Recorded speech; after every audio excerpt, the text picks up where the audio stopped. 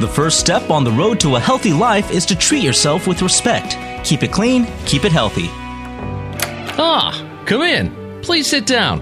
How are you feeling? Pretty good, Doctor. I'm looking forward to the ultrasound later. We'll get right to that, but a couple of quick questions before we begin.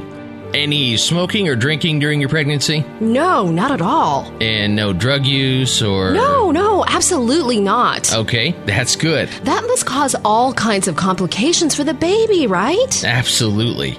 Depending on the type of drugs that are taken and at what stage of the pregnancy they're used, drugs can have various effects.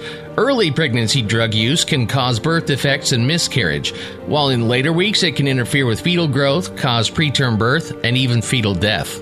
孕妇在怀孕期间吸毒，毒素会通过脐带传给胎儿，影响生长，并可能造成早产或流产。